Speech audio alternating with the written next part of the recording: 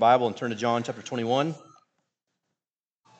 John chapter 21. Last time, I'll be saying that to you for a while. Turn to the Gospel of John with me. 2 Corinthians 3 and verse 18 says, "And we all with unveiled face, beholding the glory of the Lord, are being transformed into the same image, from one degree of glory to another." Just a few verses later in chapter 4, verse 5 and verse 6, Paul says, "For what we proclaim is not ourselves, but Jesus Christ as Lord, with ourselves as your servants for Jesus' sake. For God, who said, 'Let light shine out of darkness,' has shone in our hearts to give the light of the knowledge of the glory of God in the face of Jesus Christ." It's been a joyous privilege, week in and week out, to walk carefully through John's Gospel, one text at a time over the last 3 or so years. We've beheld the glory of the Lord as it has been revealed to us in the face of Jesus Christ. We've heard in this gospel the words of Jesus correct our wrong thoughts of God and of His Son. We've had our hearts filled with hope and comfort as we've studied the miraculous signs and the powerful statements of Jesus as recorded by John.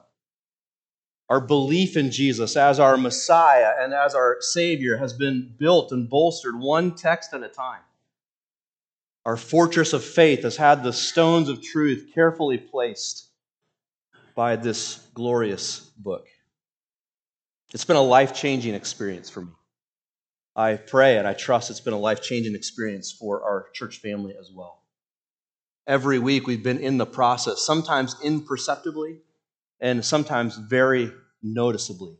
We've been in the process of being sanctified as we gaze upon our Savior and are changed from one degree of His glory to another. We come this morning, sadly to me anyways, the last text in John's Gospel for us to consider. If you were writing the Gospel of John, you might want to finish the book in a different way. You might want to go out with a bang. Maybe one last miraculous sign of Jesus, or one last authoritative teaching by our Lord that would just captivate audiences worldwide for all time and every generation. Or maybe one last expression by Jesus of loving rescue for a weak and sickly sinner. You know, like the blind man in John 9. Maybe another story like that. That would really be a great way to finish, don't you think? Or how about the Samaritan woman in John 4? There certainly are other stories like that John could tell us and whet our appetite again with the mercy and love and compassion and wisdom of our Savior. How about that, John? How about we end that way? But no, he's going to go out with Peter. A conversation with Peter. Really, Lord, with Peter?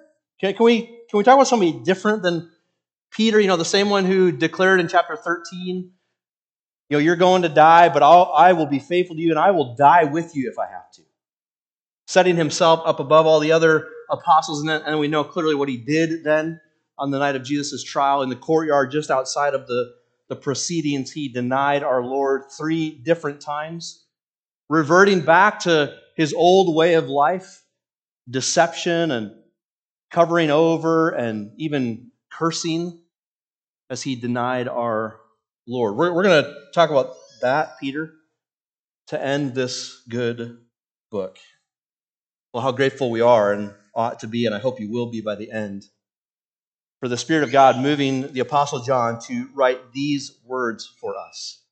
Instead of that one last miracle or that one last powerful teaching, we have one last question that pierces Peter's soul and pierces to ours as well. It's a penetrating and a purifying question. It's a question that strikes at the core of every issue in our relationship to God and in our relationship to others.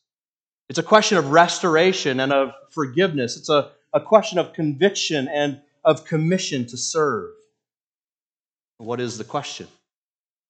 It is, do you love me?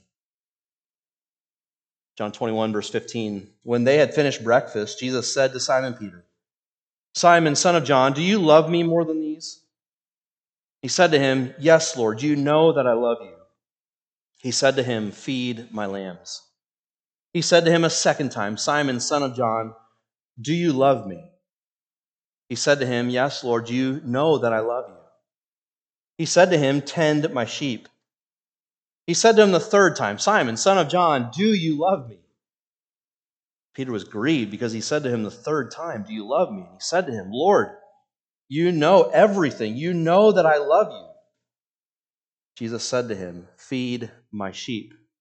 Truly, truly, I say to you, when you were young, you used to dress yourself and walk wherever you wanted. But when you are old, you will stretch out your hands, and another will dress you and carry you where you do not want to go." This he said to show by what kind of death he was to glorify God. And after saying this, he said to him, "Follow me." Peter turned and saw the disciple whom Jesus loved following them, the one who also had leaned back against him during the supper and had said, "Lord, who is it that is going to betray you?" When Peter saw him, he said to Jesus, "Lord, what about this man?" Jesus said to him, "If it is my will that he remain until I come, what is that to you? You follow me." So the saying spread abroad among the brothers that this disciple was not to die.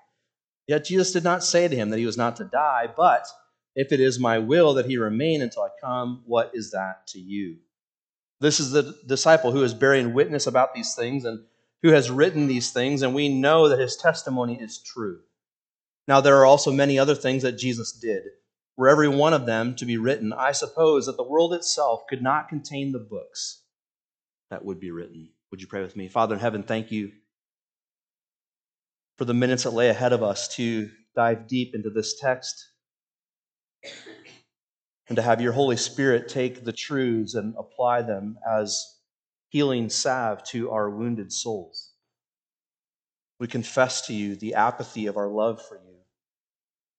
We bring before you the brokenness of our own arrogance and our own self-determined and self-dependent ways. Father, frankly, we've had enough of that. We're full to the brim of our own selves.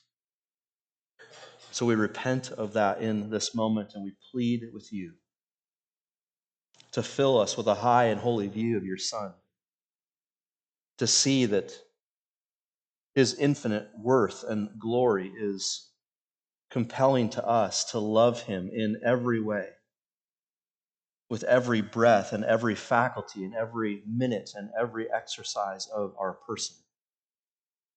So, Lord, would you capture us with Christ once again and compel us to love you in response to your love for us. Only you could accomplish this, and when you do, may it be to the praise of your glorious grace. In Jesus' name, amen. This last chapter of John's Gospel is a fitting bookend to his first chapter. In that first chapter, the prologue, that first word, the word before the word, he told us how the Word became flesh. Jesus, the Word, became flesh and dwelt among us, and how in the Word we have seen the glory of God revealed to us. He told us in the prologue how grace and truth have been revealed to us through Jesus, and that how Moses brought us the law, but Jesus brought us grace upon grace. Those first 18 verses of John's Gospel form the theological foundation upon which to build the life and the record of Jesus for us. We come this morning to the last part of the last 25 verses of his gospel, the epilogue, as it were. And he wants to demonstrate the truths that he laid before us in the prologue. So he told you this is who Jesus is, theologically speaking. He's the life and the light of men. He's grace upon grace. He's grace and truth. And now he's demonstrating that to you one final time in his last conversation recorded in John's Gospel with the Apostle Peter. We saw that his coming to the disciples when they were fishing. We saw this last week, that it was a final grand display of Jesus as the life and the light of men, as he poured out grace and truth upon them, even in their despondency and their uncertainty as they waffled between following him and going back to their old way of life. And now he has a conversation with Peter in which he's going to shower upon him more and more and more grace. And this is so like our Lord Jesus. And this is what you need this morning. is more of his grace showered upon your heart and your soul. Peter had made big promises to the Lord. He had made big promotions of his character in front of the other apostles. And then he had failed miserably when the ladder built by his own pride had fallen out from underneath him, and he came crashing back down to the reality of his own lack of faith and love for the Lord. 3 times in the courtyard, he had denied knowing the Lord, even cursing himself, saying, "There's no way I know him."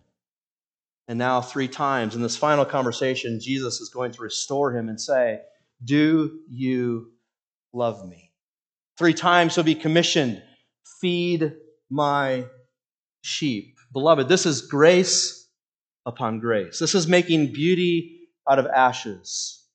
This is taking distraught, helpless sinners and making them useful by your own power. This is our Lord and his kindness to us. This is how John concludes his gospel, pointing us to the grace of Christ to restore us and commission us and guide us all the way safely home from this day until our final day. He's written this book so that we would believe that Jesus is the Christ, the Son of God, and that by believing we would have life in his name. And now he finishes the book and says, you continue on in that faith by loving him, by loving the Lord Jesus with all your heart, soul, mind, and strength. This is the defining characteristic of the Christian life. It's the north star of our relationship to God.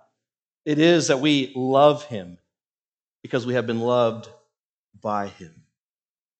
These verses move along with that repeated question, "Simon, son of John, do you love me?" That's the mirror we're going to raise before our own souls this morning and assess the depths of our inner man. Do I love him? Do I love Jesus? It's the central question for the Christian life. It's also a compelling and a clarifying question, and it's lastly a Christ magnifying question. Do you love me? It's the central question. Why is it such? Well, consider how Jesus handles Peter in the scene here by the Sea of Galilee in verses 15 through 17. They just finished breakfast, and Jesus now hones in on Peter and knows he's primed for a conversation, which, by the way, just on a side note, a practical instruction for everyday living, there's something to food preparing us for meaningful conversation. And there's something to right about the church family regularly and repeatedly giving themselves to fellowship around food, which then leads itself to meaningful, deep conversation. There's something just built into our DNA, both physically and spiritually, to be ready to talk about important matters when we've been blessed with a meal together. That's exactly what our Lord does here with his disciples. He's shown them hospitality, and now he enters into the conversation with Peter. And certainly he could have done otherwise, right? In verse 7, when Peter showed up on the beach after swimming from the boat, he could have said, "Hey, Peter, how's it going? Do you love me? Do you love me?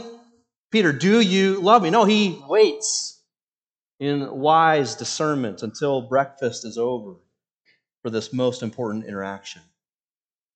It's unclear if Jesus and Peter started walking together after breakfast and separated themselves from the disciples, and this is a private conversation, or if after the conversation in verses 15 through 19 they started walking, and then Peter looks back and sees John following and asks about John's future. I tend to think it's a public interaction by Jesus with Peter in front of the other disciples because his denial was public. And I think they all need the benefit of knowing that Jesus has restored Peter in a threefold way to a very public, out front ministry of the apostles. And we have to see here, obviously, the wise compassion of our Savior as he deals with Peter in this moment. He asks him 3 times, "Simon, son of John, do you love me?" Notice what he doesn't ask Peter. Do you now confess me? Peter, are you now loyal to me? Peter, will you now serve me? Peter, will you now commit yourself to the office I have bequeathed to you, the office of apostle and evangelist? He doesn't ask Peter, do you fear me more than these? Will you be loyal to me from here on out? No, he says, Peter, do you love me?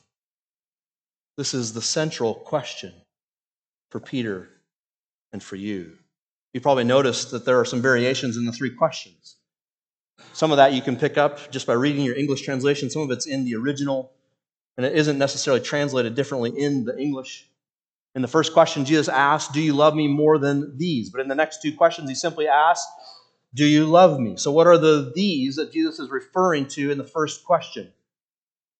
I told you last week, I think it's a reference to the fishing equipment, to the boat and the nets, and even to the fish that they had just caught.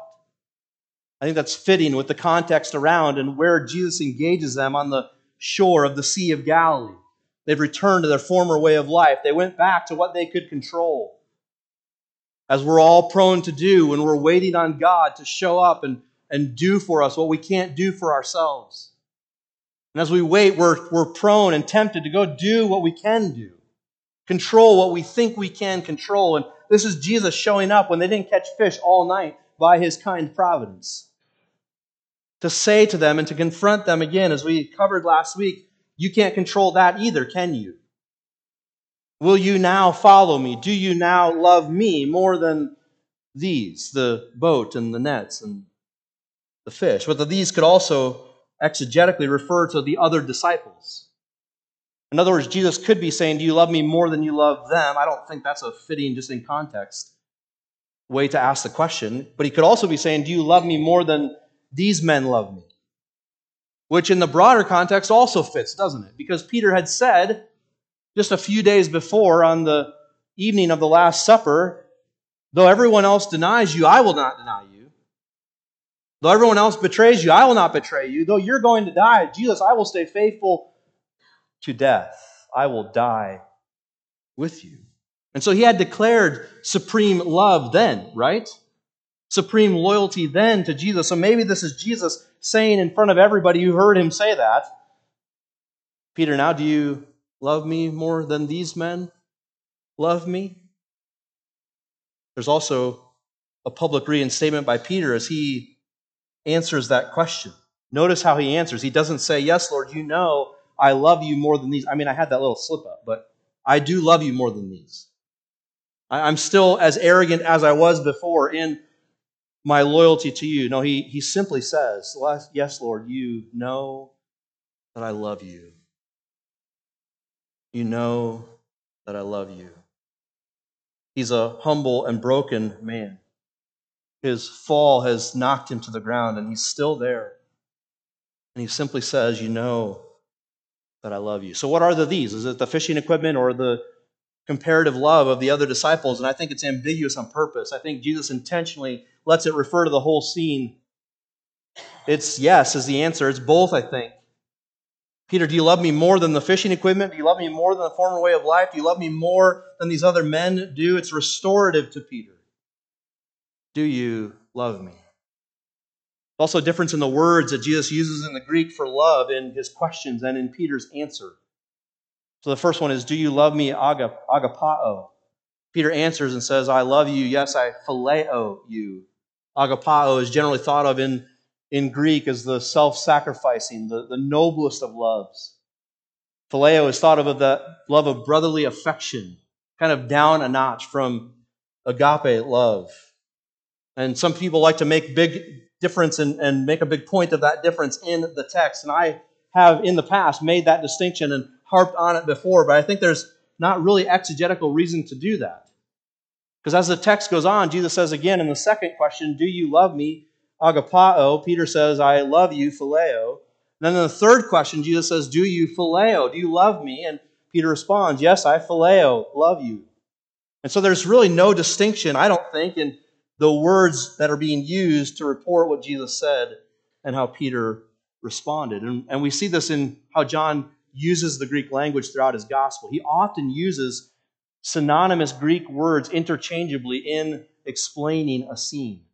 In fact, he does that in our text with other words. So when he talks about tending my sheep and feeding my sheep and feeding my lambs, he uses different words both for the tending and the feeding and for the lambs and for the sheep. And we could make a big deal out of that distinction. I don't think that's the point.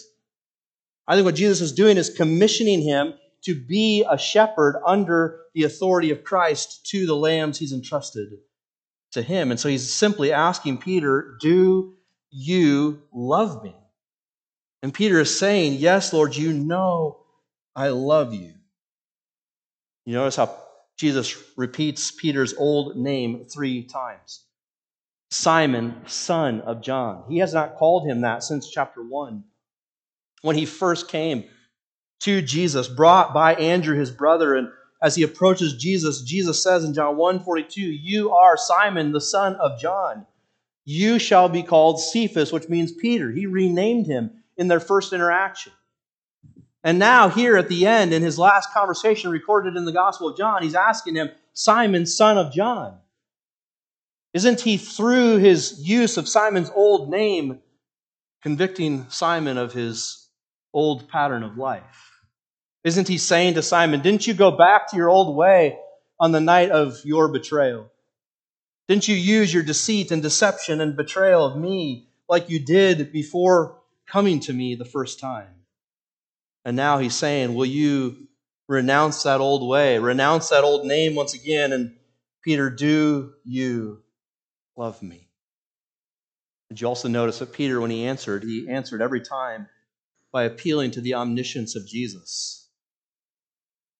Certainly none of us know the depths of our own hearts as well as we might think we do.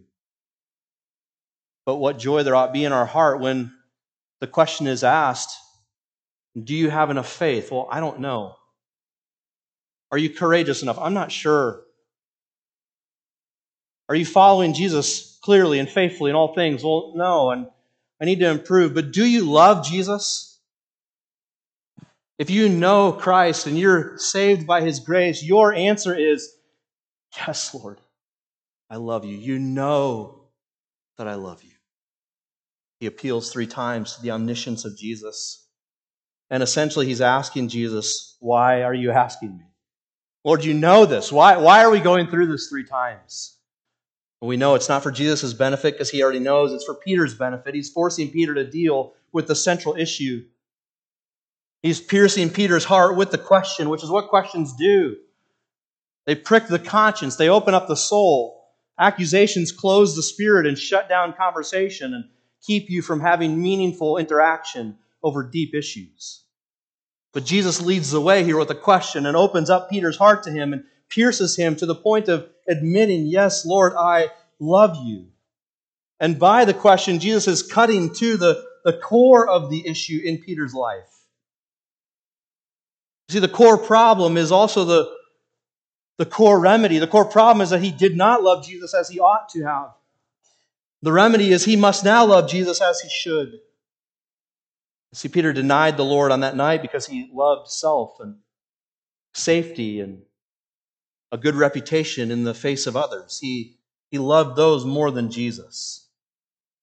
He had gone back to fishing because he loved doing something he could control more than he loved waiting for his Lord to appear. He loved other things more than Jesus. And so the central issue on Peter's life and heart is, do you love Jesus? This is also the central issue in your discipleship too. Do you love Jesus? The central question of your growth in the Lord. This is the great commandment given by Jesus, right? When asked, what's the greatest commandment of the law? He responded and said, the greatest commandment is to love the Lord your God with all your heart, soul, mind, and strength. And the second is like unto it, that you love your neighbor as yourself. So the core of your struggle in this Christian journey of following Jesus is going to be in those 2 categories, don't you think? In some way, you're going to be able to trace all of your difficulties, all of your sin issues, all of your rebellion problems back to that core heart problem of loving God and of loving others as a way to love God. And so Peter is confronted mercifully by Jesus and he says to him, do you love me? It's a central question. It's also a compelling question.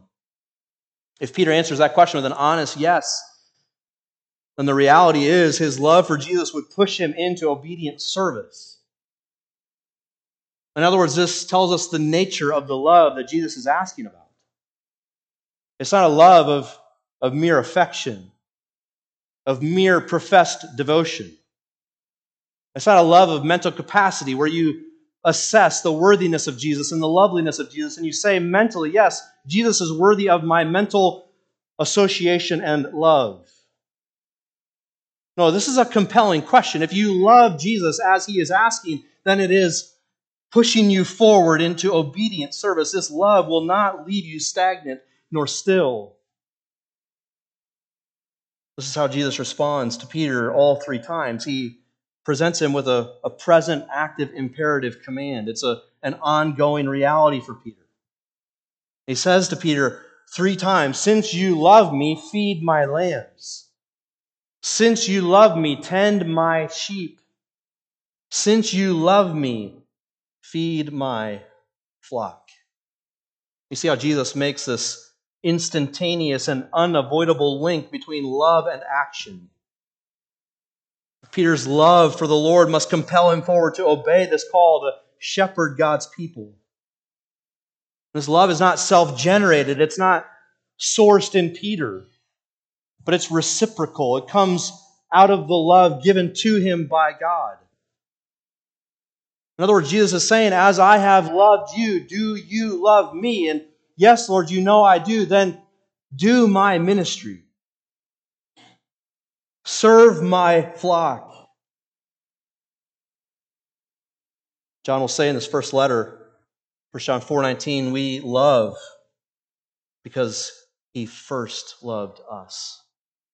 This is what Jesus said in the upper room back in John 15, verses 9 through 10. This is the abide in Christ passage. He says, as the Father has loved me, so have I loved you. Abide in my love. Build your house there. Reside there. Create a life there. Abide in my love. Verse 10, if you keep my commandments, you will abide in my love. How do I build a house in the love of God? You keep his commandments. You obey him. And then you abide in his love. And he goes on to say, just as I have kept my Father's commandments and abide in his love. For Peter, that meant he was to feed and shepherd Christ's flock. But this establishes for all believers of all time an undeniable and unalterable pattern for those who love and follow Christ. If we love him, we must serve him by serving his people. It's relatively easy to profess love for Jesus all day long. To get your Jesus jam on the way to work. Get pumped up to love God and confess through song that you love him today. But a good test of that profession is, are you loving his people? Are you obedient to what he's called you to do and be as it relates to his people? Active in his service within his body. Now you also, by the way, can be active in service absent of love. Right? This is Ephesians 2. This is what Jesus brought to the church, Revelation 2 to the church at Ephesus. He said to them, you're active. You're doing everything right. Your doctrine's right. Your service is renowned around the world. There's nobody that's your peer as a local church. But I have this against you. And if you don't do this, you're going to die. I'm going to remove your church is going to die. I'm going to remove your lampstand from you if you don't correct this. That's how central of an issue this is. Well, what did he have against them? You've left the love you had at first. Because you can be active all day long. You can give your life, as Paul says in 1 Corinthians 13, if I speak in the tongues of angels and of men but have not love, I'm a tinkling gong and a clanging cymbal. I'm worthless. I'm just a noise of brass. Annoying at that. I can give my life in sacrifice, he goes on to say in 1 Corinthians 13 and verse 3. I can be burned by the fire, but if I have not love, it is a waste, meaningless and pointless. You see, this is a compelling question, not only for you to be pushed into ministry, but also to assess the ministry you currently have.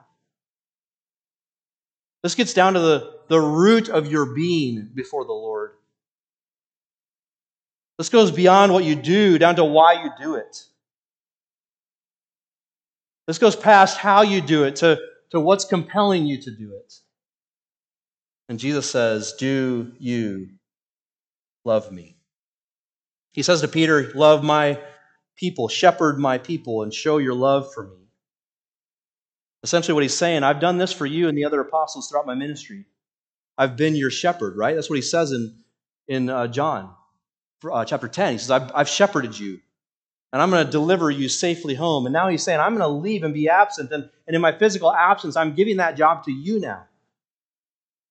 You take up the reins, and you shepherd my people. You feed my flock like I fed you spiritual food and protected you from spiritual harm and guided you through all the spiritual dark valleys. Peter, I'm leaving, and now I'm handing the baton to you. You, my under-shepherd, shepherd my people. Notice that this is a verb and not a noun. He does not say to Peter, go be a shepherd. Peter, go hold the office of a shepherd. Go be a pastor. Go hold the position in the church of pastor. He says, go shepherd my people. Go feed my flock. It's ongoing, unending, active ministry within the church. It's not about position or power or authority. It's about loving Christ and loving His church. Go shepherd my sheep. And notice that it's not Peter's flock. It's not Peter's domain or his dominion. It's Christ's flock. And he's being entrusted with this care by Christ Himself. Love me by taking care of my people, of my flock. This is so clarifying for all who will shepherd in Christ's church. And notice that Peter is so well qualified for shepherding because he is now humble and broken, having had the ladder of his pride knocked down and now laying flat on the ground of reality. He has lost the spiritual swagger of self-confidence. And he now walks with a limp from his very public sin. And apparently, in the mind of Jesus, this qualifies him perfectly to be a shepherd in His church. You see, the best pastors are those who are the most aware of the forgiveness they've received from their Savior, who are most humbled by the reality of their own sinfulness and are so caught up in the love of God for them. The greatest qualification for shepherding God's people is not a sense of calling. It's not an understanding of giftedness. It's not a developed skill in that you become a better pastor through years of developing a skill. No, the greatest qualifier to being a shepherd in Christ's church is a deep awareness of God's forgiveness, which fuels a deep love for Christ, which compels this shepherding ministry minute by minute, day by day, week by week, month by month, year by year, loving Christ and loving His people, aware of how humbly and mercifully you've been rescued by this Savior. Christ also tells Peter the truth about where this life of loving service to His sheep is going to lead Peter. He tells him in verses 18 and 19 that this is going to lead to your martyrdom. You're going to die if you do this. Thanks, Lord. Appreciate that. Thanks for being honest. I mean, at least that's good, right? He doesn't sugarcoat it. He doesn't tell you, hey, this is going to be a life of ease and success, and it's going to be amazing, and I'll deliver you safely home, and nothing bad will happen. And it just simply says to Peter in verses 18 and 19, listen, you're going to go to your death not according to your will. When you were young, you got to decide where you were going to go. You got to decide what you were going to wear. When you're old, because you're shepherding my people, you're going to be taken and not be able to determine what to wear, and you're going to have your hands spread out, which was a euphemism in the early church for you're going to be crucified. And you're going to go against your will, which, by the way, martyrdom should always be against the will of the one being martyred. Nobody wants to be martyred. It's not a delight or a good thing in the human realm. But as appointed by God, it's a good thing for His purposes, and it brings ultimate glory to Him. And so He says to him, this is the way you're going to die. And John interprets that and says He spoke to him of his death whereby he would glorify God. So Peter, here's the deal. Do you love me? Yes. Then follow me. As you follow me, feed and tend my sheep. As you feed and tend my sheep, you must know this is going to end up with your death for me. It's a hard and a narrow way. Few there be who find it, but it leads to eternal joy. So Peter, follow me. Isn't it comforting to know that our Savior knows the path and the conclusion of every one of our lives? That He's numbered every one of our days, and as we follow Him, He works out that plan in accord with His grace and mercy and in line with His eternal wisdom. It ought to be a comfort to you, brother and sister, today that though you don't know your end, Jesus already does. And if that's on the way home in a car accident, or if that's in 50 years and you die of old age, or anything in between, He knows that right now, and you don't on purpose. Because it would be terrible if you knew, right? It would be awful if you knew how your life was going to end. You'd be so caught up with preventing it, or finding a different way if you didn't like how it was going to go, or living frivolously until the day before, or whatever it is. You would be miserable. You'd be a bad Christian if you knew the moment and the way of your end. But it is an unspeakable consolation to remember, as J.C. Ryle says, that our whole future is known and forearranged by Christ. He goes on to say, there's no such thing as luck, chance, or accident in the journey of our life. Everything from beginning to end is foreseen, arranged by one who is too wise to err and is too loving to do us harm. So he says to Peter, this is how you're going to die, and he knows how you're going to die. When you're going to die. What's going to cause it. How painful or painless it's going to be. He knows the end from the beginning, and he can be trusted. Be consoled by your Savior this morning. But it's also instructive to see that Peter's death would bring glory to God. That him dying this way would magnify God. I think believers in the room this morning desire to live in such a way as to glorify God. Whether you eat or drink or whatever you do all to the glory of God. I think you live with that motto stapled over the eyes of your life. You assess your decisions and your words and your actions and your workplace, and all you do with that motto over your head. Do I live to the glory of God? You're not perfect, but you're trying. Praise God. But beloved, expand the boundaries of bringing glory to God past this life and expand it to your death. I think we think too small about how we might bring honor to God through our final days or moments or minutes. If we would die well, clinging faithfully as Standfast did as he stood in the Jordan River in John Bunyan's Pilgrim Progress. As other believers tried to go across the river, and some went underwater for quite a time, and he helped them get back up on their feet. In other words, they wavered in their faith in their final minutes of life. But Standfast stood there in the river, firm, with his feet firmly planted in the Lord, knowing that whenever his moment came, he would be absent from the body and present with the Lord, that death would be gain and life would be to Christ. And his death glorified God. Peter's death glorified God. So too can yours. In fact, some Christians bring more glory to God in their death than they ever could in their life.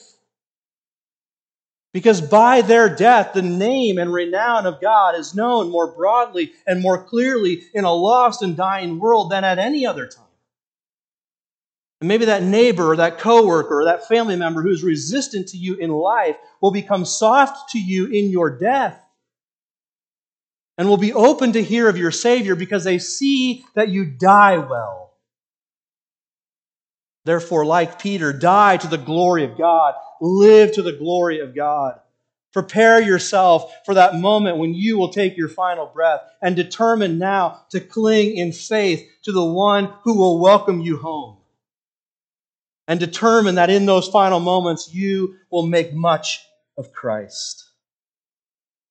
This is a compelling question. Do you love me, Peter, in life and in death? It's also a clarifying question. We see that in verses 20 to 23. Peter and Jesus are walking, and Peter turns around and sees the Apostle John following them. John gives you the details in verse 20 of that situation in the upper room where he leaned back and asked Jesus, who is it that's going to betray you? He tells you that so that you know that John knows Jesus and John knows Peter. He tells you that so that you can know that Peter is close to both Jesus and John is close to both Jesus and Peter. Which is why he's following. He wants to know what's going on. He's persistent to see what happens with Peter and Jesus. As I read Peter's question, what about this man? I read it with sympathy and brotherly concern. You might read it with a bit of, comparison, frustration, maybe a little bit of spite, as is prone of brothers in the Lord. Well, that's going to happen to me, Lord. What about that guy? What's going to be his end, Lord? I don't read it that way. I read it as a question of brotherly concern, and I could be wrong. I don't know. It's Peter concerned for John. If I'm going to die a martyr's death, what's going to happen to him? And what does Jesus say to him? Well, here's how it's going to go for John. He essentially says, Peter, that doesn't matter to you. You follow me. Peter, best case scenario, he stays alive until I come again. And he doesn't have to die like you're going to have to die. Even if that happens, what is that to you? Leave it to me. This is a trap that we all get caught in as we follow Christ, isn't it? So we lovingly serve our Lord, and as things maybe get harder for us than it seems to be for others, it's easy for us to look around and see their lives and say to our Lord, what about them? Really, Lord? You see this, right? And what about that person? What's going to happen with them? We like to mix our love for the Lord with comparison to others, but you have to know those ingredients never make a nutritious spiritual meal. Those two things never combine together to bless your soul. We need not know nor be concerned with the sovereign plans and purposes of God as it relates to the future of others. It would not have helped Peter to know that in a persecution in Ephesus, John would get thrown into a cauldron of scalding oil and be forever deformed until his dying day. That wouldn't have helped Peter follow Jesus. It wouldn't have helped Peter to know that John would be exiled by the Roman emperor to the Isle of Patmos, where he would die in isolation and seclusion. That wouldn't have helped Peter to know anything about that as he sought to follow Christ. How Jesus orders the lives of his other servants is of no consequence upon our discipleship. Whether they live or die, suffer or succeed, we are to follow Jesus because we love him. So Jesus says to Peter, what is that to you? You follow me. Notice the humor in verse 23 of the rumor mill in the first century church. It's a little comforting to know that they had this problem as we do. That they heard the report that Jesus had said to John, or to Peter about John, that if I let him live until I come again, what's that to you? And they took that to mean John was never going to die.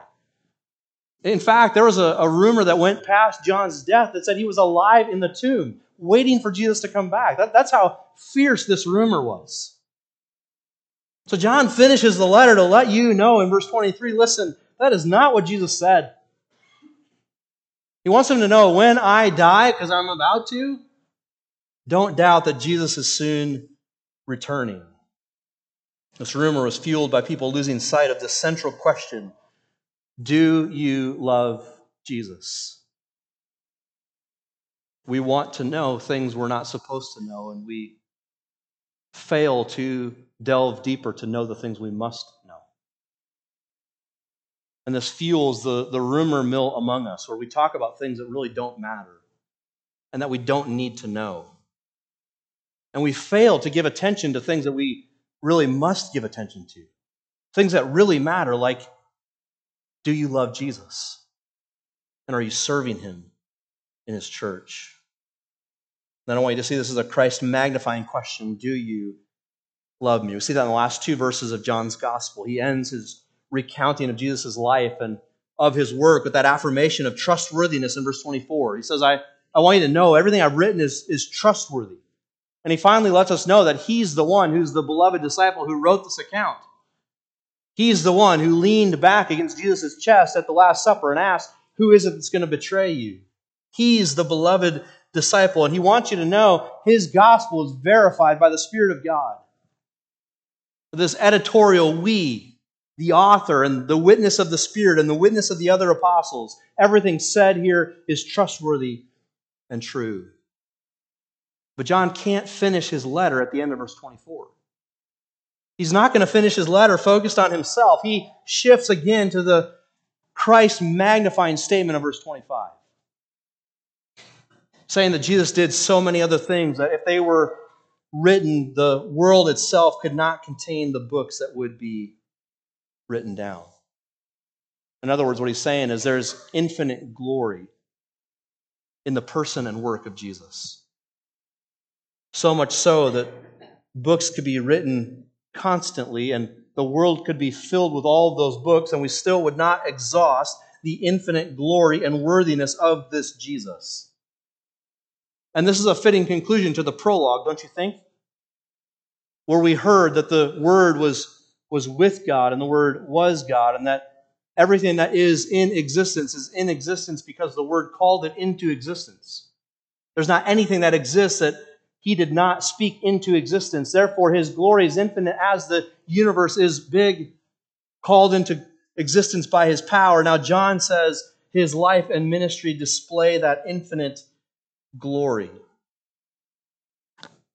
This one who came as flesh and gave himself as a sinless sacrifice to ransom lost sinners, to make us right with the Father, to give us victory over death through his resurrection, to then see him ascend to the right hand of the Father and to soon return to judge the living and the dead. That Jesus, John says, is infinitely worthy of glory and honor and of love.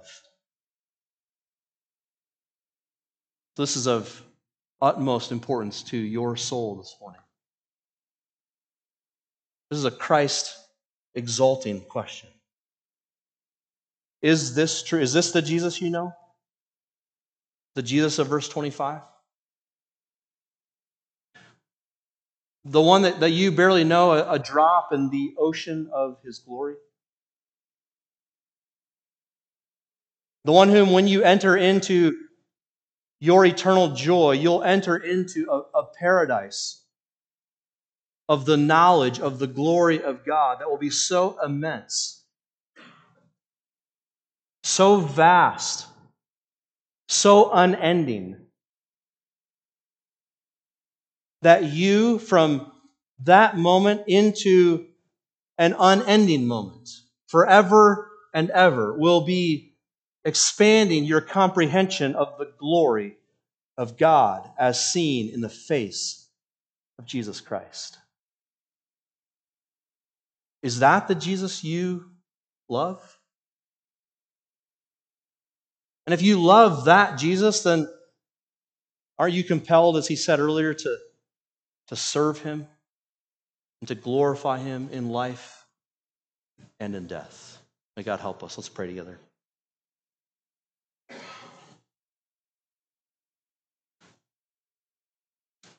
Merciful God, we praise you for the truth and the power of your word by your Spirit to convict our wayward souls and confront our apathetic hearts, to encourage our faltering love and to strengthen the weak knees of our life of faith. Father, we pray that you would do that through this text for your church. I ask, Lord, that you especially would bring this text to bear upon the soul that does not yet know this love for them through your Son. Would you bring them to saving faith in Christ alone, to your glory alone? Father, would you help us as we go our way from not just this day, but also this gospel, to not leave behind the lessons you've taught us from these texts.